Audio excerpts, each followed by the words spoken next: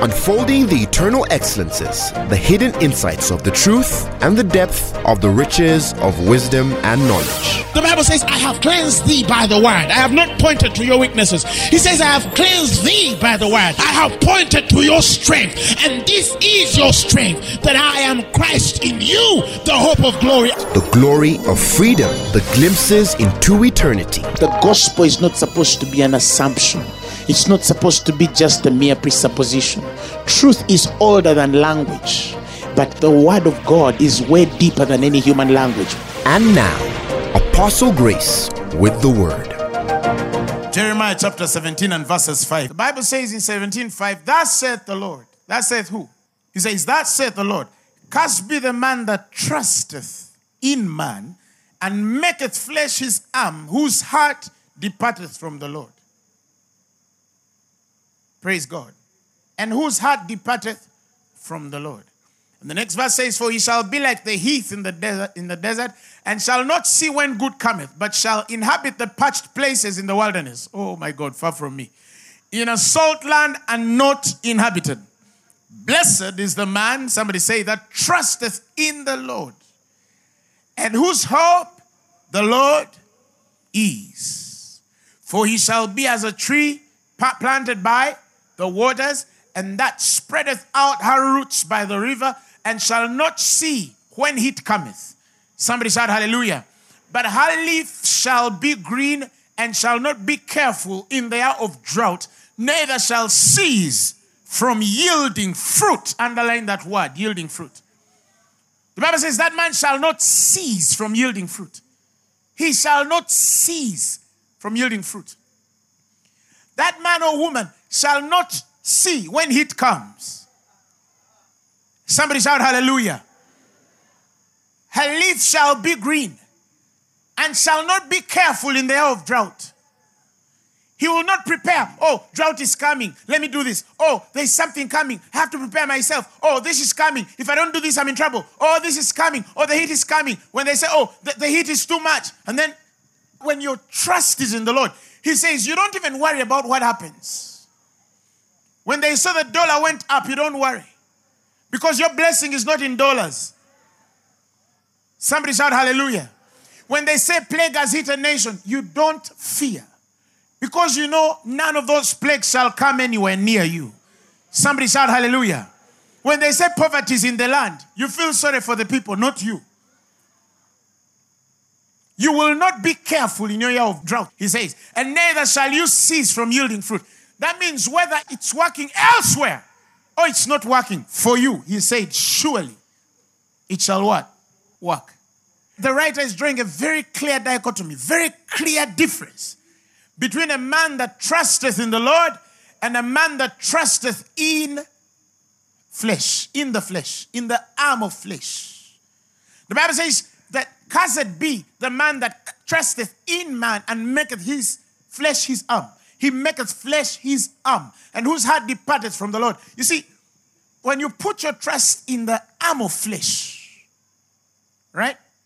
When you put your trust in your ability, sometimes some people think when you're talking about putting your trust in man, some people think it's only trust in another man. No. Sometimes it is trust in your human ability. And that's what I want to touch about tonight.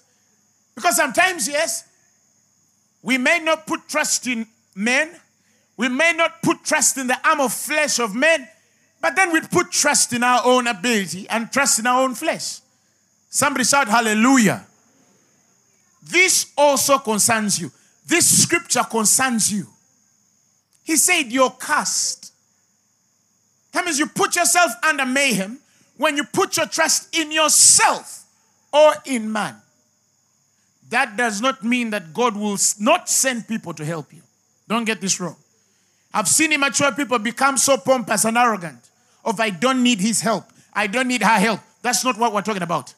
You need all the help you can get when God has sent somebody to help you. Somebody shout hallelujah. But it's another thing when you put your trust in the arm of flesh. When you think that God is not able to save you than another man, that's where my issue is tonight. And there are also people who are sent to help you, but they are not in line with God. They are not of God.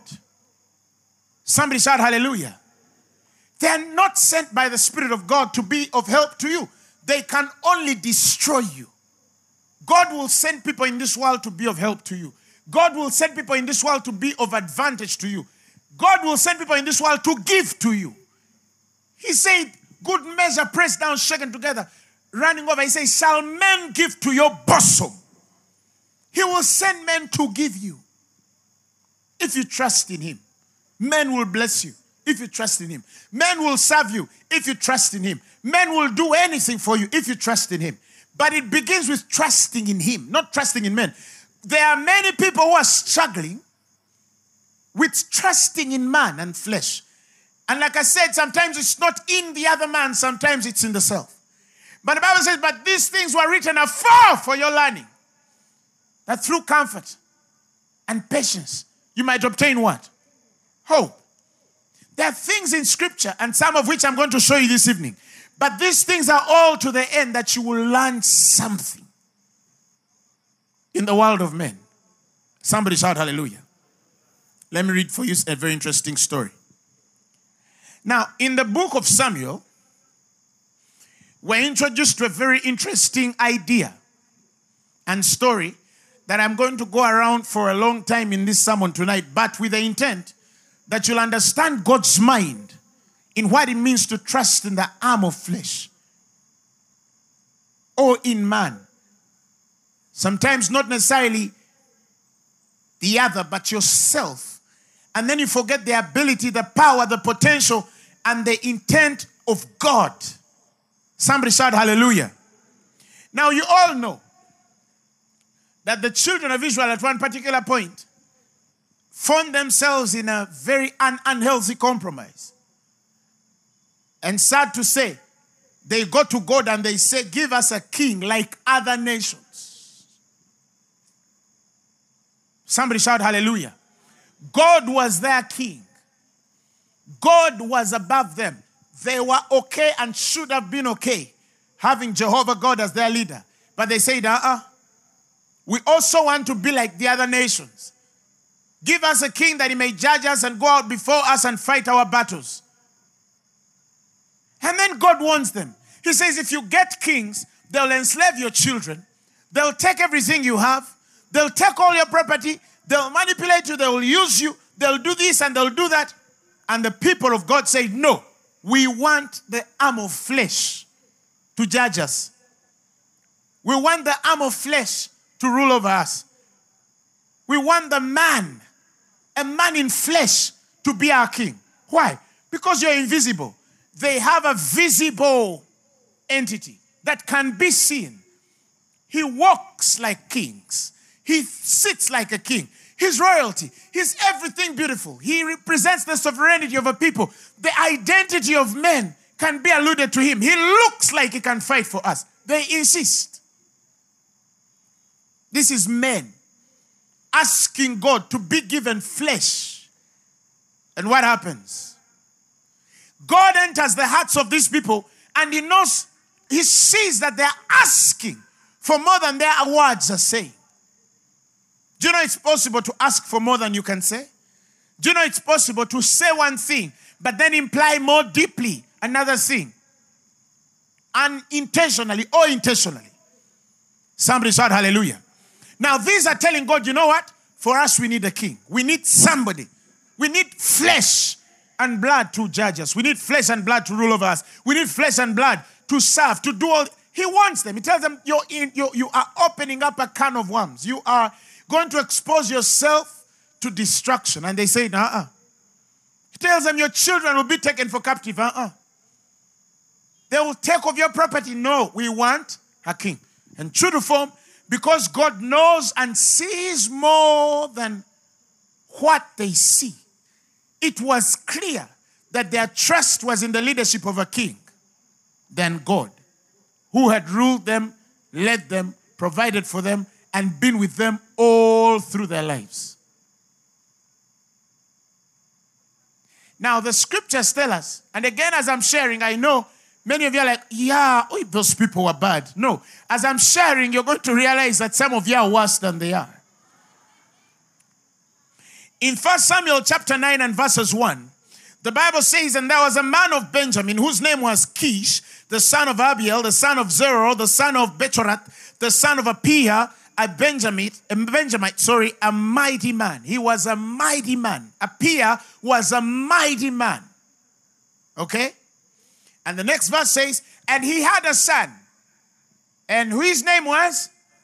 So, was Saul's father weak? No, he was a mighty man. Of course, later we read in scripture that when they put this demand on Saul, he says, how can you do that to a man who comes from the least tribe and the least family? Yes, the lineage was small, the tribe was small, but his immediate father family was big. Apiah, the Bible says, was a mighty man. Praise the Lord. That's what the scripture says. He was a mighty man. And he had a son whose name was Saul. The Bible says he was a choice young man and goodly. And there was not among, listen, the children of Israel a goodlier person than he. From his shoulders upward, he was higher than any of the people. When you looked at Saul, Saul was taller than any man of his own people. Yes, the tribe was small, the family lineage was small, but the immediate family, his father Apiah was big. He was a mighty man. Not big in the body, but he was a mighty man. Right? He was a mighty man. He must have been a rich man. He must have been a popular man. He must have been a successful man. And so, God knows exactly what they want. He gets that kind of man. He says, because he's higher than any man in the shoulder, I know your picture is of a certain guy who is mighty. He's big. He has something about him. He has a charisma. You look at him and you say, this guy looks kingly. Are you following what I'm saying? And guess what? The Hebrew word for Saul, the Hebrew pronounce him as Shaul, it means desired. He was the desired of men. He was the desired of men. When you ask the man, what would you desire of a man to rule you? He was what a man would desire. But we're talking about the desire of the flesh. We're not talking about the desire of the spirit. We're talking about the desire of the flesh.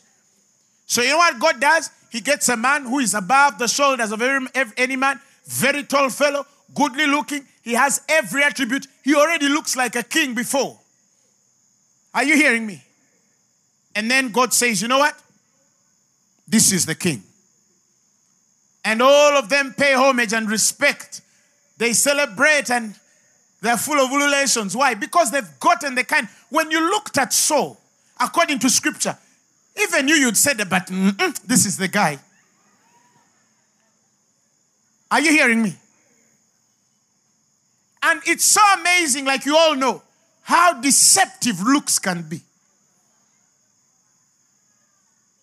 How deceptive the outward appearance can be. Because that's how men see things. That's how human beings see things. They always judge with what's outside.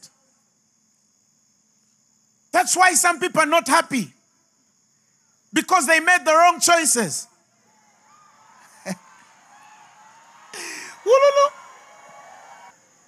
Are you following what I'm saying? Because it's not the leading of God. It's not the leading of God. You thought that was the best job because of how it looked and how the employees looked like. Now you're in trouble. You thought this was the perfect person and now you're in trouble. You thought this was a perfect business. Why? Because of what looked outside. Do you know how many people in Uganda, for example, have been duped with fake minerals? A guy brings something shining. They say, this thing is worth $1 million. Woo! Give me what you have. They give it for the exchange of cheap stuff. Stuff that cannot even cost anything. Why? Because it's easy to deceive men by what they see than the inward conscience. Somebody shout hallelujah. Than the inward witness, the supernatural leading of God. When you become born again, you learn to look from within to out. You stop looking from without to within. No, you start looking from within to without. Nothing outside defines you. Nothing outside defines for you. Every definition begins from inside and goes out. Men might judge you for your choices. Men might judge you for your ways. Men might judge you for your going in and your going out. But if they've not seen what you've seen inside, it's their problem, not yours. Somebody shout hallelujah. So God gives them what they want, how they want it. A man higher than anybody, bigger than anybody, who looks presentable.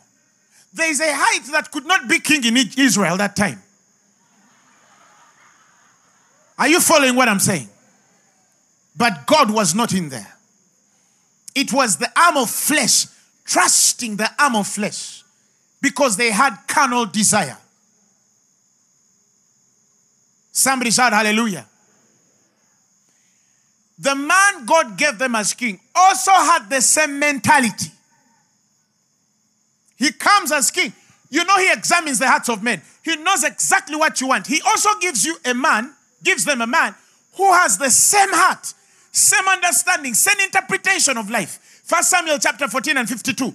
When Saul becomes king, the Bible says there was sore war, that there was much war against the Philistines all the days of Saul. That means for as long as Saul existed, there was never a time Philistines never attacked the Israelites, or the Israelites never attacked the Philistines. There was always war between these two. Saul war. The word there, Saul, is very massive. It was very aggressive. It was a big war. It wasn't a small war. So he says, there was Saul war against the Philistines all the days of Saul.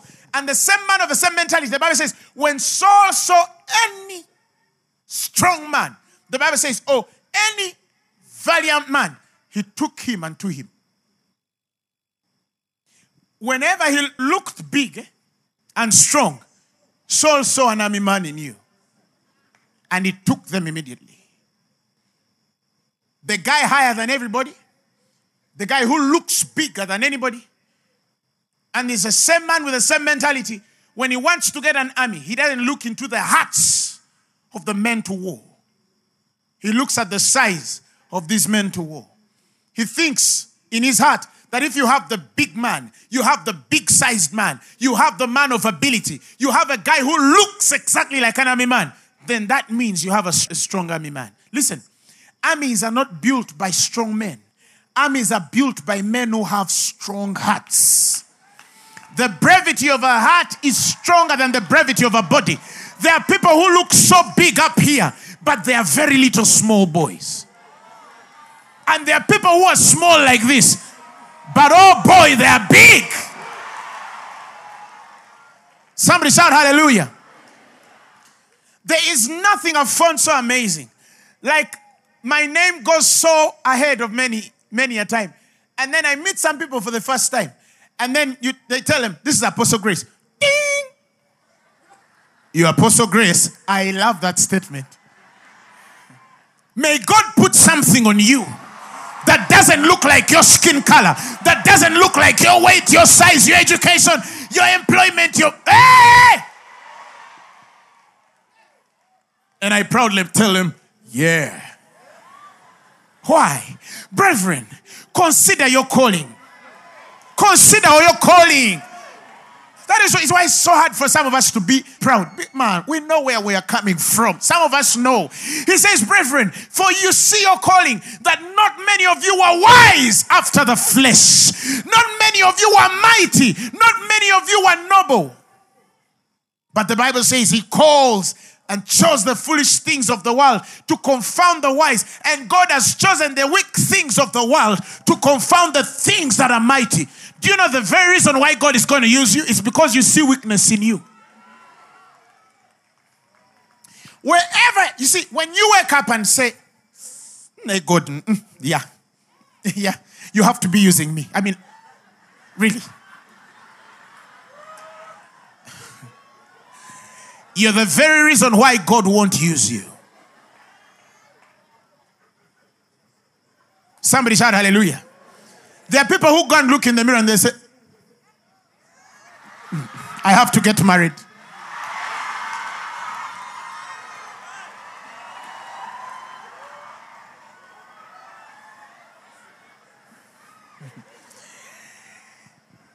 Some things that don't cook. Glory. But are you following what I'm saying?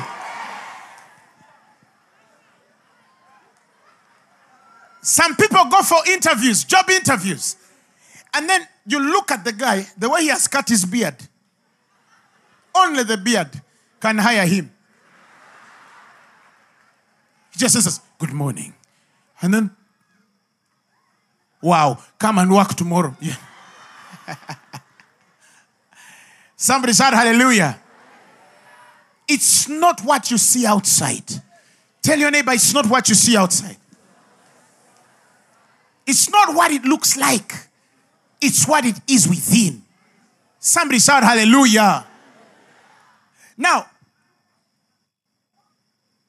Saul looks for the biggest man. He looks for the strongest man. And he says, these are my army. And God does to Saul the typical thing that I've seen happen with every man with that mentality. He gets a bigger man. One time they wake up and there's a champion of the Philistine. This guy was taller than anything Saul could ever choose. He was bigger than anything Saul could ever look for. And guess what? The man was against him, not for him. God would not have raised that same man in Israel because he knows the heart of Saul. He knows the foundation of how Israel is built. He knows their mentality. He knows how they think. He says, okay, if you ever put yourself on the pedestal of how big and mighty, God will always prove to you that there is one bigger and mightier. Somebody shout hallelujah. There will always be someone better when you put yourself on the advantage of better. There will always be somebody who does it better than you do. That person will always exist. That will rob you of that pride. And the thought that because you have this big thing. And that is why he warns us on the blessing. He says a man can be blessed and honored by God. And then he gets to a point and he forgets that same God. And then he starts to say, my wisdom and my skill brought me here. It's typical that when the Lord was raising this individual, they were humble, they were hard workers, they were everything. And when they start to see glory around them, they say, they say in their heart, that's me. He says, remember the Lord thy God, for it is he that giveth thee power to get wealth, that he may establish his covenant, which he sware unto you by his fathers, as it is this day. Somebody shout hallelujah. He didn't want you to get to a point where one day you become so wealthy physically because you're already wealthy spiritually. And then you start to say, you know what? If it wasn't he, I would not. No. It doesn't matter how high, how big you'll ever be. Always remember to give glory to God for the far he has brought you. Never forget that he is the one who began that thing. And he'll see to accomplishment today of Christ. I always tell people, they always talk about the knocking of the door and they don't know that they would have gotten there and there was no door. There was a wall. What would you have done? Oh, he that seeketh shall find. But he created the portal for you to seek. Somebody shout hallelujah. So we wake up in the morning and there's a Philistine. Goliath is in existence. The Bible calls him the champion of the Philistine. And one day, the Bible says in 1 Samuel 17, he stood and cried unto the armies of Israel. That was who? Goliath. And said unto them, why ye come out to set your battle in array? Am I not a Philistine, and ye servants to Saul?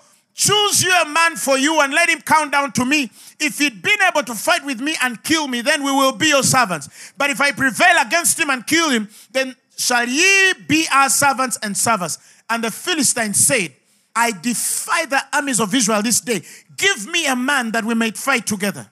When Saul and all Israel heard these words of the Philistine, the Bible says they were dismayed and greatly afraid. Why? A bigger one had come. Are you following what I'm saying? Typical of people who put trust in flesh. Every time you put trust in flesh, you open up for a stronger man. You open a door for a stronger man. If he's without you, he'll exert more power over you. If you are desperate on the hand of a man by 20%, the more you trust in that man, the more God will even create more need for you to seek for a stronger man if he's not stronger than your need. That is why some of you without debt, you can't exist. Without a man's hand, you cannot eat food. Without somebody's grace, you can't sleep. Without somebody's favor, you cannot live anywhere. Some of you, your life is in balance. It's based on one man's decision. If that man or woman wakes up in the morning and makes a subtle decision against you, your life can make a turnaround in just days, and people would look at you and not be able to identify you. And the more you put your trust in men, the more men God brings, allows. He doesn't bring, but he lets it happen. Satan sends more. God just lets it happen. Why? Because you decided to put your trust in man and not God. Do you know that there are people in this world who, if certain people did not exist, they would not be alive? Because literally, without them, they cannot eat a meal. And they have God. They have God. And how do you know? It's by how much you beg. Begging is a spirit. Begging is a spirit. Do you know there are people who just live, and I'm not saying that, there's a difference between begging and men giving you. There are men who are given. There are men who are given before they ask, and there are men who have to beg. There are people, if you don't beg somebody, you will not eat. Nothing happens in your life if you don't put your trust on a certain man's hand. Because you think if you don't beg, you're not going to eat. That's how little faith you have in God. So who is your faith in? It's in that man who feeds you. It's in the fact that if you don't ask that brother for food tonight, you're not going to eat. If you are in that kind of situation, tonight God has to deliver you. I came for you. I came for you. You cannot live on the hand of a man. No. God can and shall and has done everything that you need that pertains to life and godliness. But it's through a certain knowledge. And that's where we're going. The Philistine defies the army of Israel. He tells them, somebody, bring anybody who is strong. And look at the irony of God. The biggest and most strongest people you know existing, all flee. The Bible says they used to hear that Goliath is in the place and they start running away. The Bible says they used to flee. The moment they hear Goliath is here, they don't even care. No, they just start running away. But remember, the mightiest, the biggest, once they hear Goliath is in the place, until the king has to put a contest. Who is the strongest man to deal with this fellow? I'll give him this, I'll give him that. Because every man who was strong physically was timid. And there's this little boy. He's looking after sheep. His father's sheep. That day he had not planned for fight. The Bible says, so ironically, he was the youngest. He was a young boy. He did not have skill in war. He was a shepherd looking after his father's sheep. 3 of his elder brothers were in the army. They should have been big boys. This was a little small teenage boy. He did not prepare. He was never trained. He didn't know how to handle a spear. He didn't know how to handle a sword. Nothing. That day of victory, he went to serve food. And he found a convinced lot, a confused lot, but convinced that they could do nothing. He asked them, what's going on? Oh my goodness. Have you considered? There's this giant. They narrate the story. And the man with the heart of God. Somebody shout hallelujah. He walks to the king.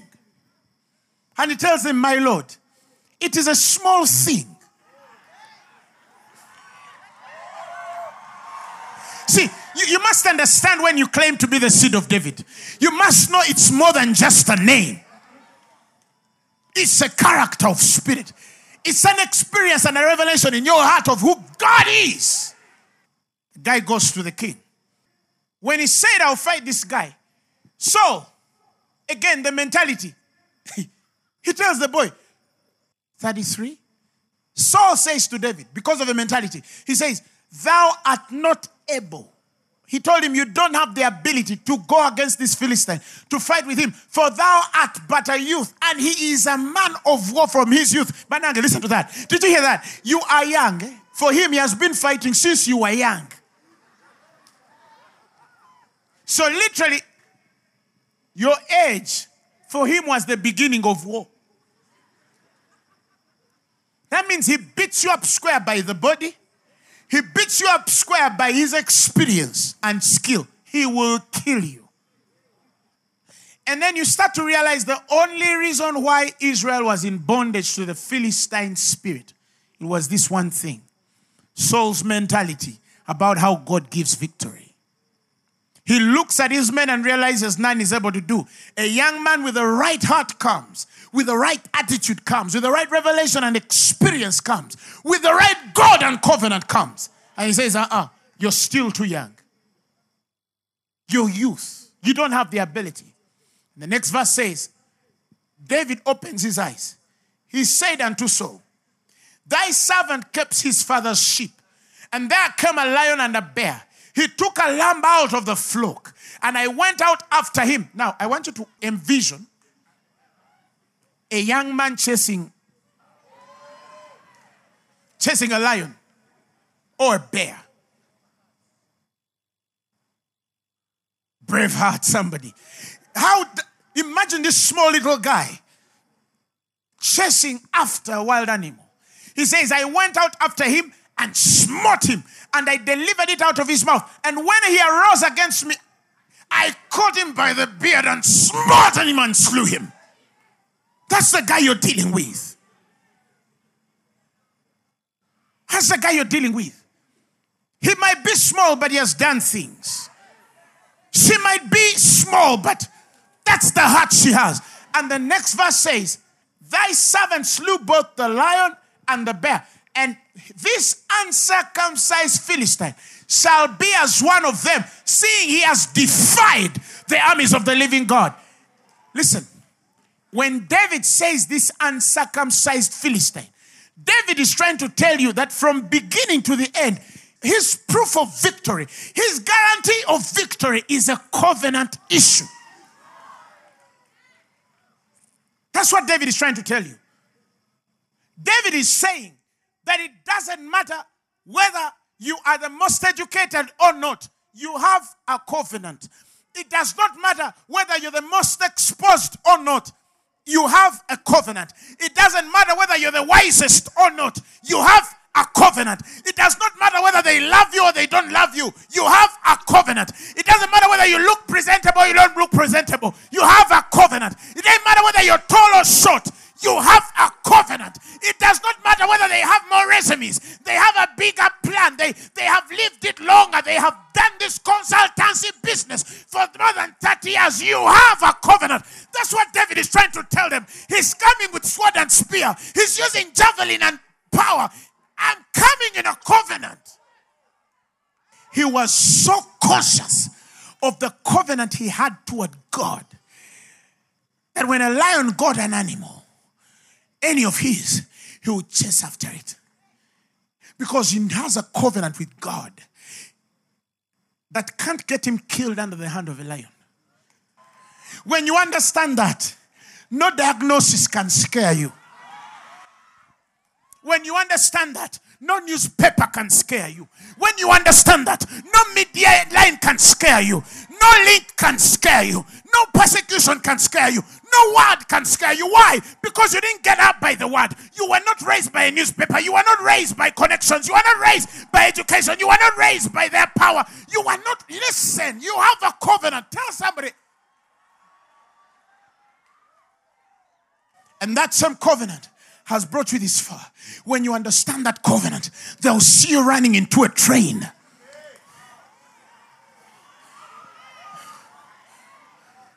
And the power on you would stop it. Because you have a covenant.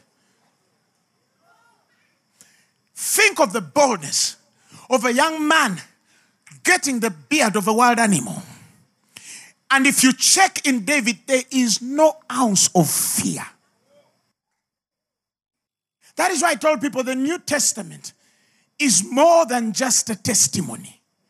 It is a life that gives you boldness. That when men see the things you do, the way you do things, they simply say, this is a woman with a covenant. You're not afraid to go for the biggest deals. Why? Because you have a covenant. You're not afraid to sit on the biggest tables. It doesn't matter how. You don't get intimidated because these people. No. You sit there and you know, greater is he which is in me than he that is in the world. That's the attitude. Guess what? Saul is pointing to the ability of Goliath. David is pointing to the ability of God in his life because he is persuaded. In fact, David means the beloved.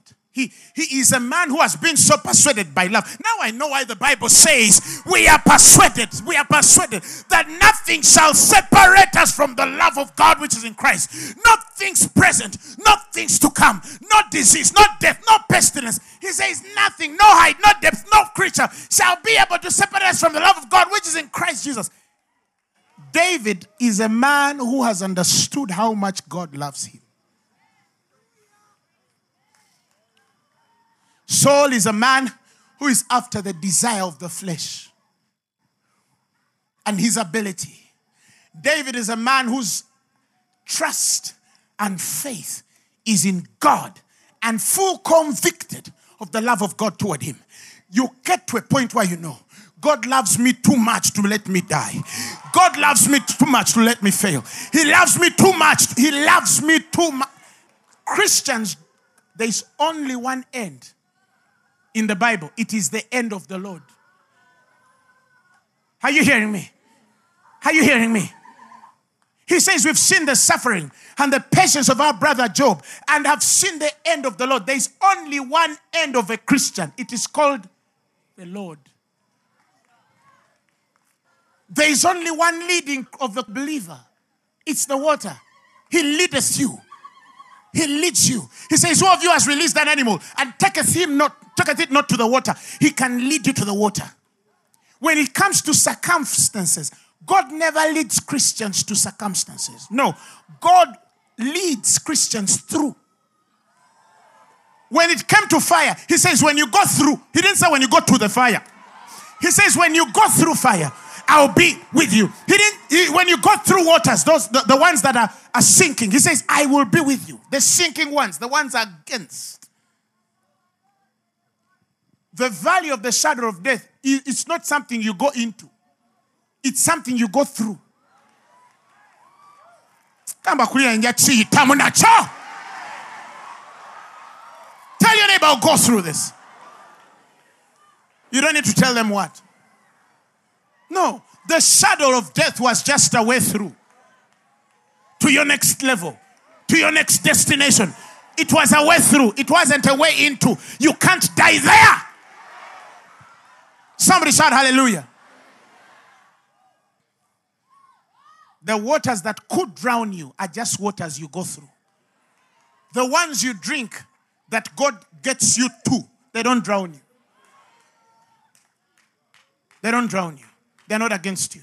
Whatever God leads you to can't kill you. And whatever looks like can kill you, he can only lead you through. I hope you understood what I just said. I hope you understood what I just said. Whatever looks like it can kill you, he can only lead you through. And whatever can't kill you and is for you, he can only lead you to. So, don't worry. Tell your neighbor it will end. Some of you don't understand what it means to go through until you imagine that you're going through a wall. That the things you're going through, they don't look like you can go through, but you will go through.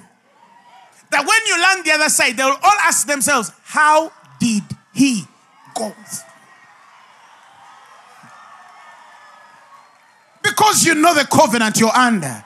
He said, I will never leave you nor forsake you. When you get in an issue where you need my help, I am your ever-present help in time of need.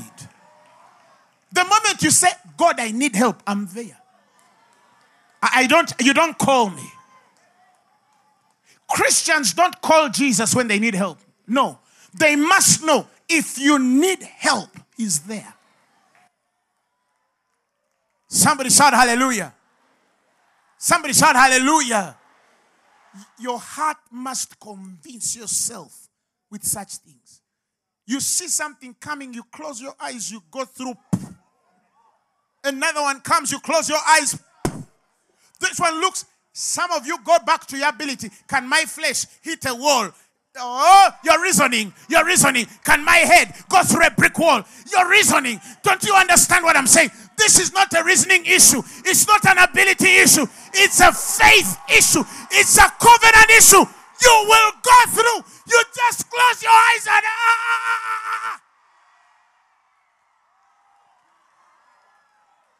Don't put your trust in your arm of flesh. Your flesh can't. He said, I can do all things. Oh. Through Christ who strengthens you. Same mentality. Same mentality.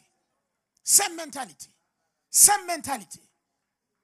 David tells this man, look, you don't know who you're playing with. You're dealing with a crazy man. You're dealing with a guy who has killed animals and these things. Saul still doesn't get it. He gives him his armor. Put it on. Get the sword. Get the best. At least you die in it. We'll be able to explain people. And the boy says, look, I can't put it on. I've not proved it. I know who I've proved. Hey, and then you're singing the song. 'Tis so sweet to trust in Jesus, just to keep my eyes. Listen to those words. Just to upon, just to know that say. Sing the chorus. Jesus, Jesus, how I've him I know. Did you hear that?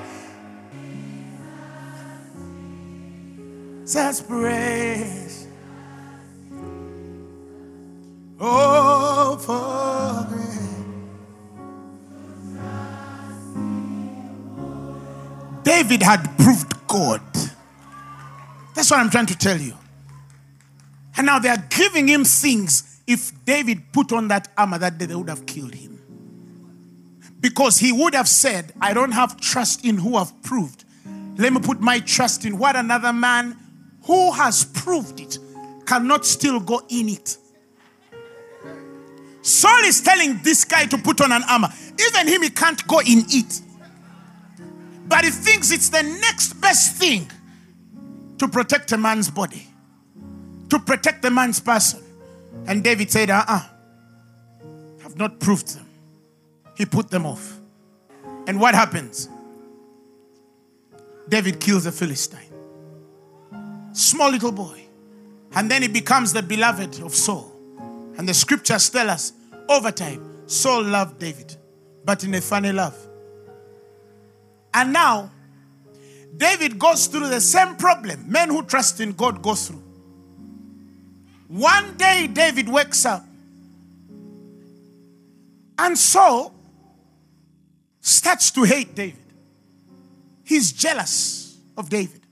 Now, there's a scripture I read somewhere. Saul feared David so greatly, and he began to hate him.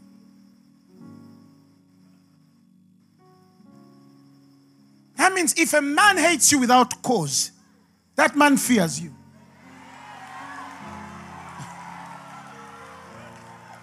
If a man hates you without cause, that man fears you.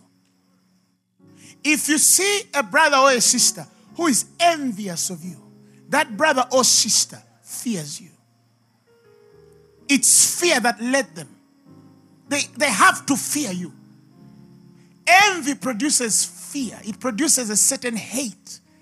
Some people you can find somebody that they just hate you. You say, but why does this? No, they fear you. You're a threat. Samuel, right? 18:29, thank you. Amplified. He says, Saul was still more afraid of David, and Saul became David's constant enemy. Constant. But why was he an enemy to David? He feared him. He feared him. He feared him. He was a threat. Praise the Lord Jesus. Why? He saw that God was with the boy. Yeah, that's the Bible says Saul more and more realized that God was with David. There are people who will fear you because you have God. Some of you are asking for the God. But when it comes on you, some people will fear you. And when they fear you, they'll hate you. Asking for more God means attracting more enemies. Constant ones. Welcome to the club. Praise God. But guess what? Some of us are just beginning. We are about to see God more. Somebody shout hallelujah.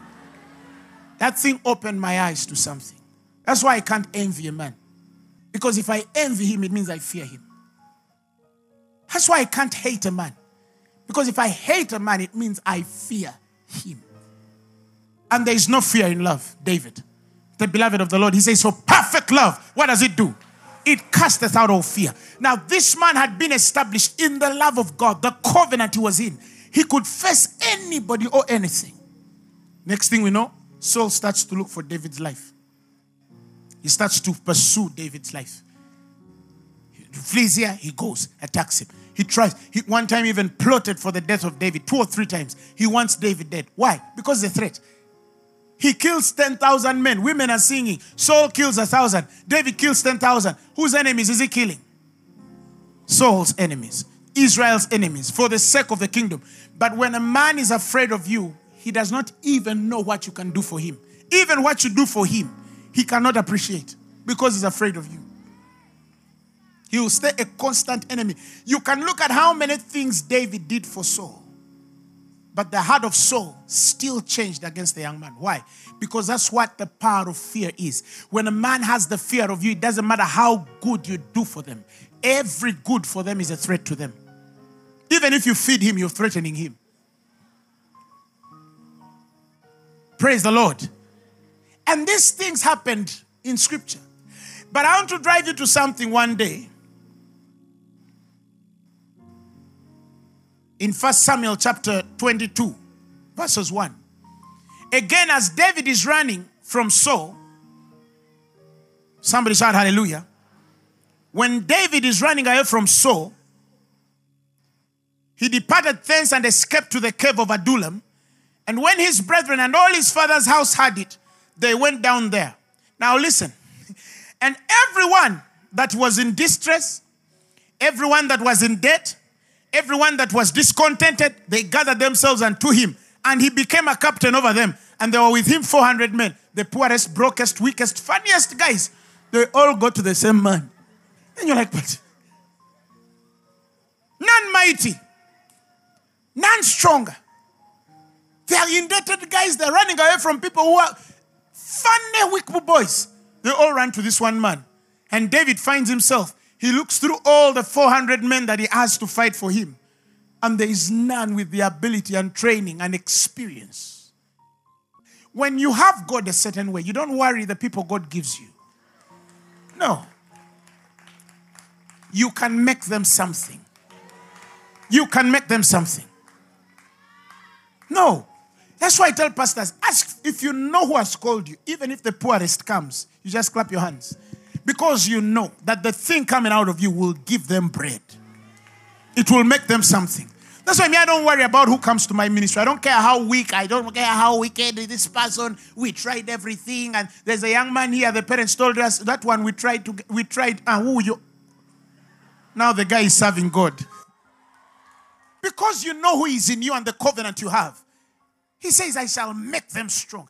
If men under the law, under Moses, could not be feeble, how about men under grace? Somebody shout hallelujah. All these guys come onto what? David. Praise the Lord. And guess what? He didn't chase away any. Because in all of those men, he sees warriors. In all of those men, he sees the inner ability. He sees their hearts. While everybody's looking at the outside to think, nothing can happen of these people, David sees what they can do. Because he's a man after God's own heart. He can see the heart of a man. Somebody shout hallelujah. Shout hallelujah. Verses 6. Now, while he's hidden in Adullam, the cave, the Bible says Saul heard that David was discovered and the men that were with him. Saul was sitting in Gibeah under the tamarisk tree on the height, his spear in his hand and all his servants standing about him. Now listen again to the mentality. Saul said to his servants who stood about him, "Hear now, you Benjamites, will the son of Jesse give every one of you fields and vineyards and make you all commanders of thousands and hundreds?" You see the mentality? What does David have? What can he give you? I can give you fields. I can make you commanders and captains of thousands. I can give you vineyards. What can David give you? Again, he's going back in what he has and what he thinks he has. And all his fools around him are serving him because of who he is and what he has. Guess what? Jonathan did not heed to his father. Why?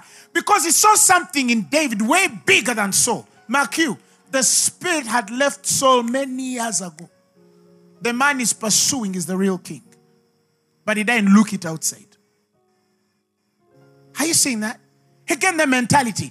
Will he give you vineyards? Will he make you captains of hundreds? And the Bible says that all you've conspired against me. No one discloses to me when my son makes a league with the son of Jesse. None of you is sorry for me or discloses that my son has stirred up my servant against me to lie in wait as he does this day. Anyway, he continues to pursue. Verses 24. Chapter 24. 1 Samuel chapter 24 verses 1. Now Saul returned from following the Philistines that it was told him again saying, now David is in the wilderness of Engedi.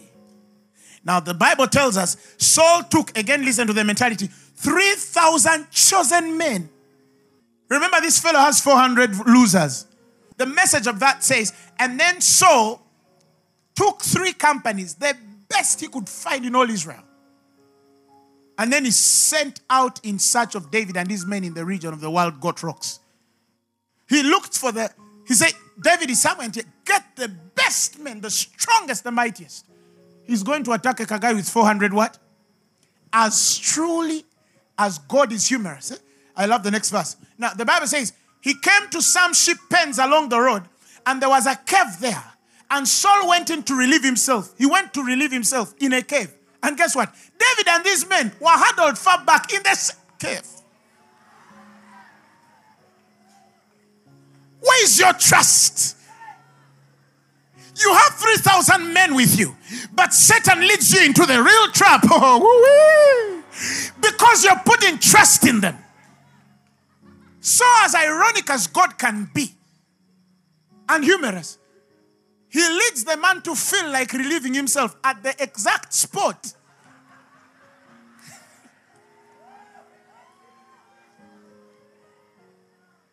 He gives a man a cause, a biological cause to relieve himself.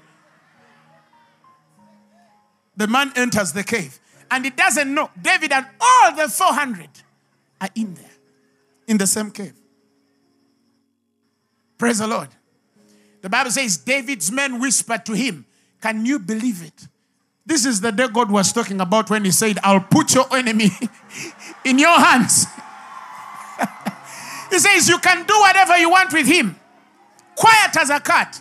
David crept up, cut off a piece of Saul's royal robe in the cave. But he said, I'll not do this to my master. Let me not touch the anointing. He later comes to him and tells him, you know what? I could have killed you. David is trying to tell you and I something. It's not about the army you have outside. It's about the God you have within. That day, David, literally, God delivered the man to him.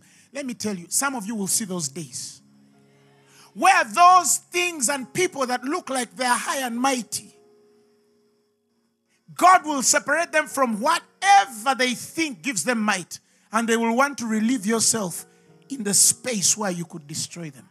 But don't touch them. Vengeance is of the Lord. But when you see those days, it shall be a time for you to remember that it's not about what you have outside. It's not about the army and the war. It's not about what they can carry. It's about the God you carry inside. Isaiah 31 verses 1 and 3. He says, woe to those who go down to Egypt for help. Egypt means carnality. Egypt means the fleshly. Egypt means the arm of flesh. He says, and they stay on horses and trust in chariots because they are many, and in the horsemen because they are very strong. But they look not unto the Holy One of Israel, neither seek the Lord. And the Bible says, yet he also, God, is wise, and will bring even, will not call back his words, but will arise against the house of the evildoers, and against the help of them that work iniquity. For now, the Bible says, the Egyptians are men and not God, and their horses flesh and not spirit. They are flesh and not spirit. Let me tell you, all you need and have is God. Stop putting your trust in the arm of flesh. It will kill you. It will destroy you. You position yourself under a curse. Those horses are not spirits. They are flesh. Those men are not God. God is God. He is your I am. Learn to trust. Learn to wake up and just say, you know what, God? If I have to have this, you lead a man to bless me, but I'm not going to look for a man to do this. Because you're my God. More than that, sometimes it's not what the trust we have in men. Sometimes it's the trust we have in the self. The gospel of the New Testament dispensation and the gospel of grace. Do you know why many people fight it? Because it rids you of yourself and puts trust entirely on God's working. That's why we preach grace. Because it takes you back to I cannot, but he can. He must increase, but I must decrease. I love that the Bible says, but I must decrease. His increase in me is entirely based on my deliberate plan and purpose to decrease. That's the way of the Spirit. That's the mind of God. Now, I want to read for you a story because this guy wrote it for us to know. This guy is called Gene. He testifies that he was a slave to sin, seeking short-term pleasures, though inwardly depressed. And he was seeking short-term pleasures. And he was inwardly depressed. His life was about women, alcohol, that he influenced his friends a lot, even on campus, to follow his way. He read all, self-help books and improved all areas of his life, but something was still missing. What was that something? He says it was a personal conviction and relationship with God. This is Gene Mark. He's giving a testimony. And he says he had observed this for a long time and realized he's tried everything. He put trust in his own flesh.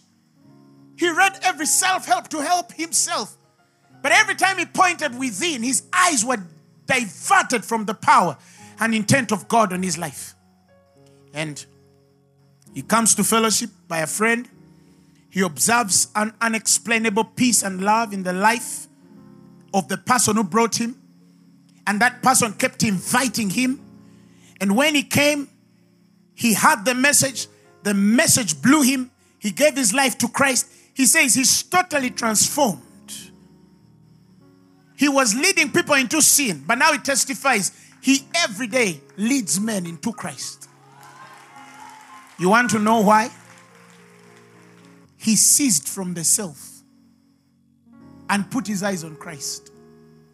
Some of you, it's not the people outside. No, some of you, it's yourself. Some of you, you trust so much in your ability, your eloquence, your power, your glory, in your own flesh and potential, individual, to go out. You will never make it.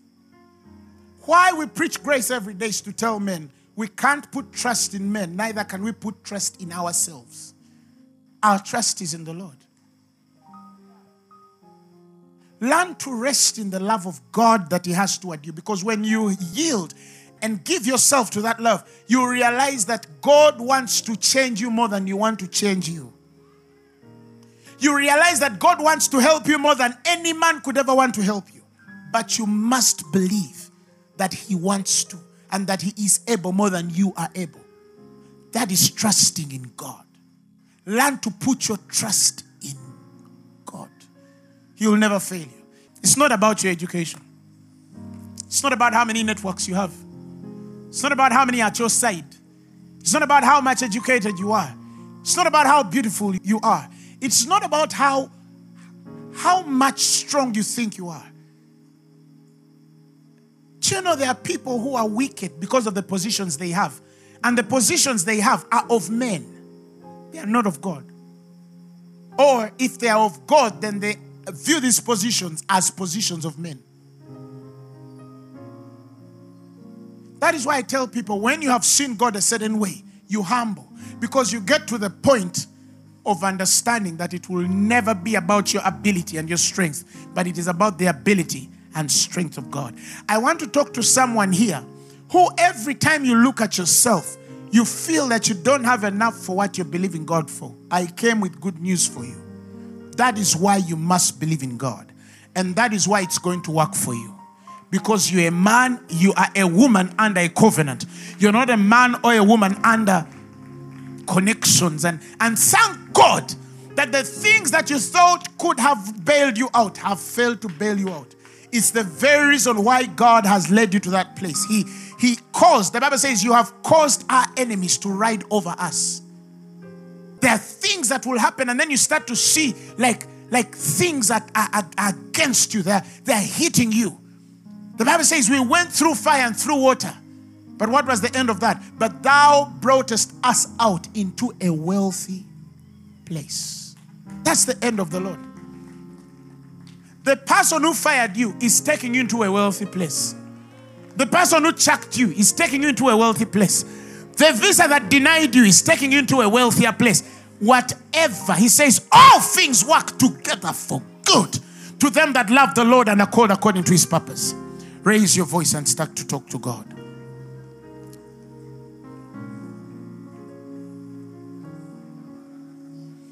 Lord, my heart is yours. It all belongs to you. I give you all the glory. Yes, I love you. I worship and adore. I want to tell you more. Lord, Lord, how much I really do love you. And I love you. Lord, how I love you. I love you. Lord, how I love you. I love you. Lord, how I love you. Lord, I want to say how I love you. Somebody tell him you love him. Tell him, God, wherever I've put trust,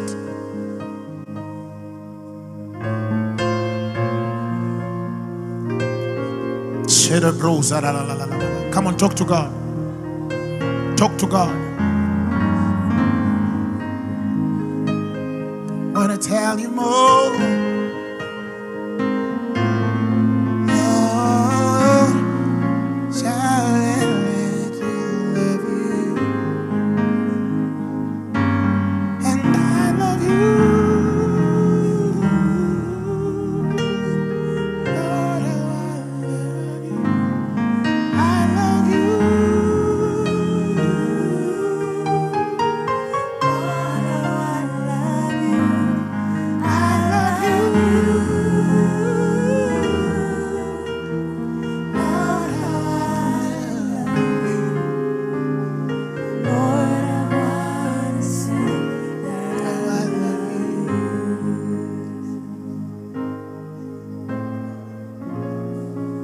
So sweet to trust in Jesus, just to take him at his word, just to rest upon his promise. Just sing that song from your heart.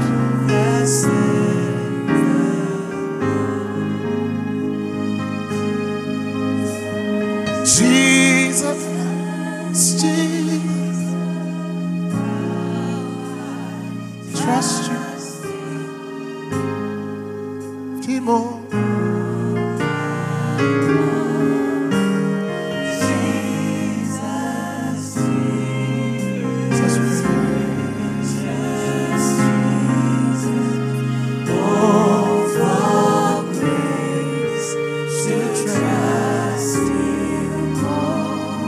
Sing the next verse. Oh, how sweet to trust in Jesus, just to trust His cleansing love, just in simple faith to love me, cleansing blood. Jesus, Jesus, how I prove in more and more. Jesus, Jesus, precious Jesus. Oh, for grace to trust Him. sing, yes, it is sweet. Yes, it is sweet. Somebody sing it. To trust in Jesus, just from sin And self to see. It's just from Jesus. easy Life and and joy. come on, tell him. Jesus, Jesus, how I proved Him more and more. Jesus, Jesus, just Jesus. Oh, for sing the last verse. Tell him I'm so glad. I'm so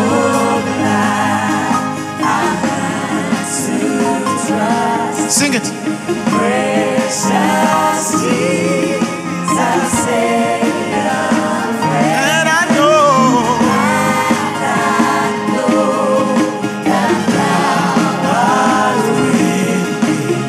we'll be to me. Sing again and tell him Jesus.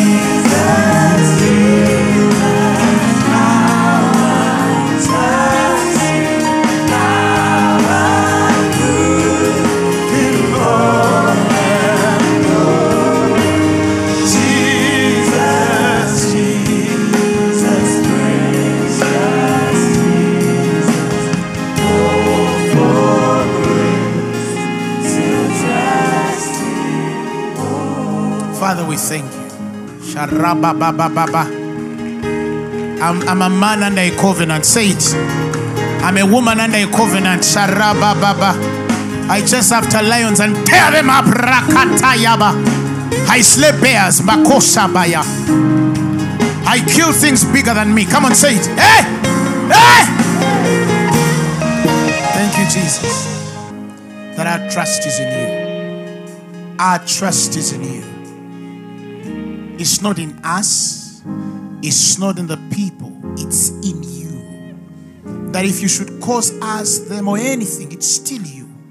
It is still you. It is still you, God. And may we cease to self. May we cease to self. May we cease in looking at our abilities, our potential, our wealth, everything, to assume that we have a place. Our victory is in the covenant you gave us, and we choose to trust you. Our qualification is the covenant we have with you. And you who began that good work in our lives, you'll see to accomplishment. Give the Lord a mighty hand of praise. If you're sick in your body, I speak healing right now. Start to receive healing now. In the mighty name of Jesus. Now, if you've never given your life to Christ, today is the best day. This is the biggest thing you could ever do. If you say, I want to give my life to Christ, I want to receive that covenant. If you know how much He loves you, you don't need to be convinced. If you are persuaded that God loves you and you want to receive Him tonight, the Bible says He wills that no man perish. Repeat these words after me. Say, Jesus, I believe that you are the Son of God who died for my sins and was raised for my glory. Tonight, I receive you as my Lord and Savior. Jesus, come into my heart. I know you will live there forever. My life changes from today.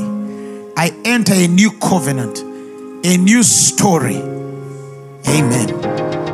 The message you have just heard was brought to you by Phaneroo Ministries International. For more information, contact us on telephone number 041-466-4291 or email us at phanerokampala@gmail.com. You can also find us on the web at www.phaneroo.org. Or better still, feel free to join us every Thursday for our weekly fellowships at Uma Multipurpose Hall from 5 p.m. to 8 p.m. You can also catch the live stream at livestream.com/Phaneroo. Phaneroo, make manifest.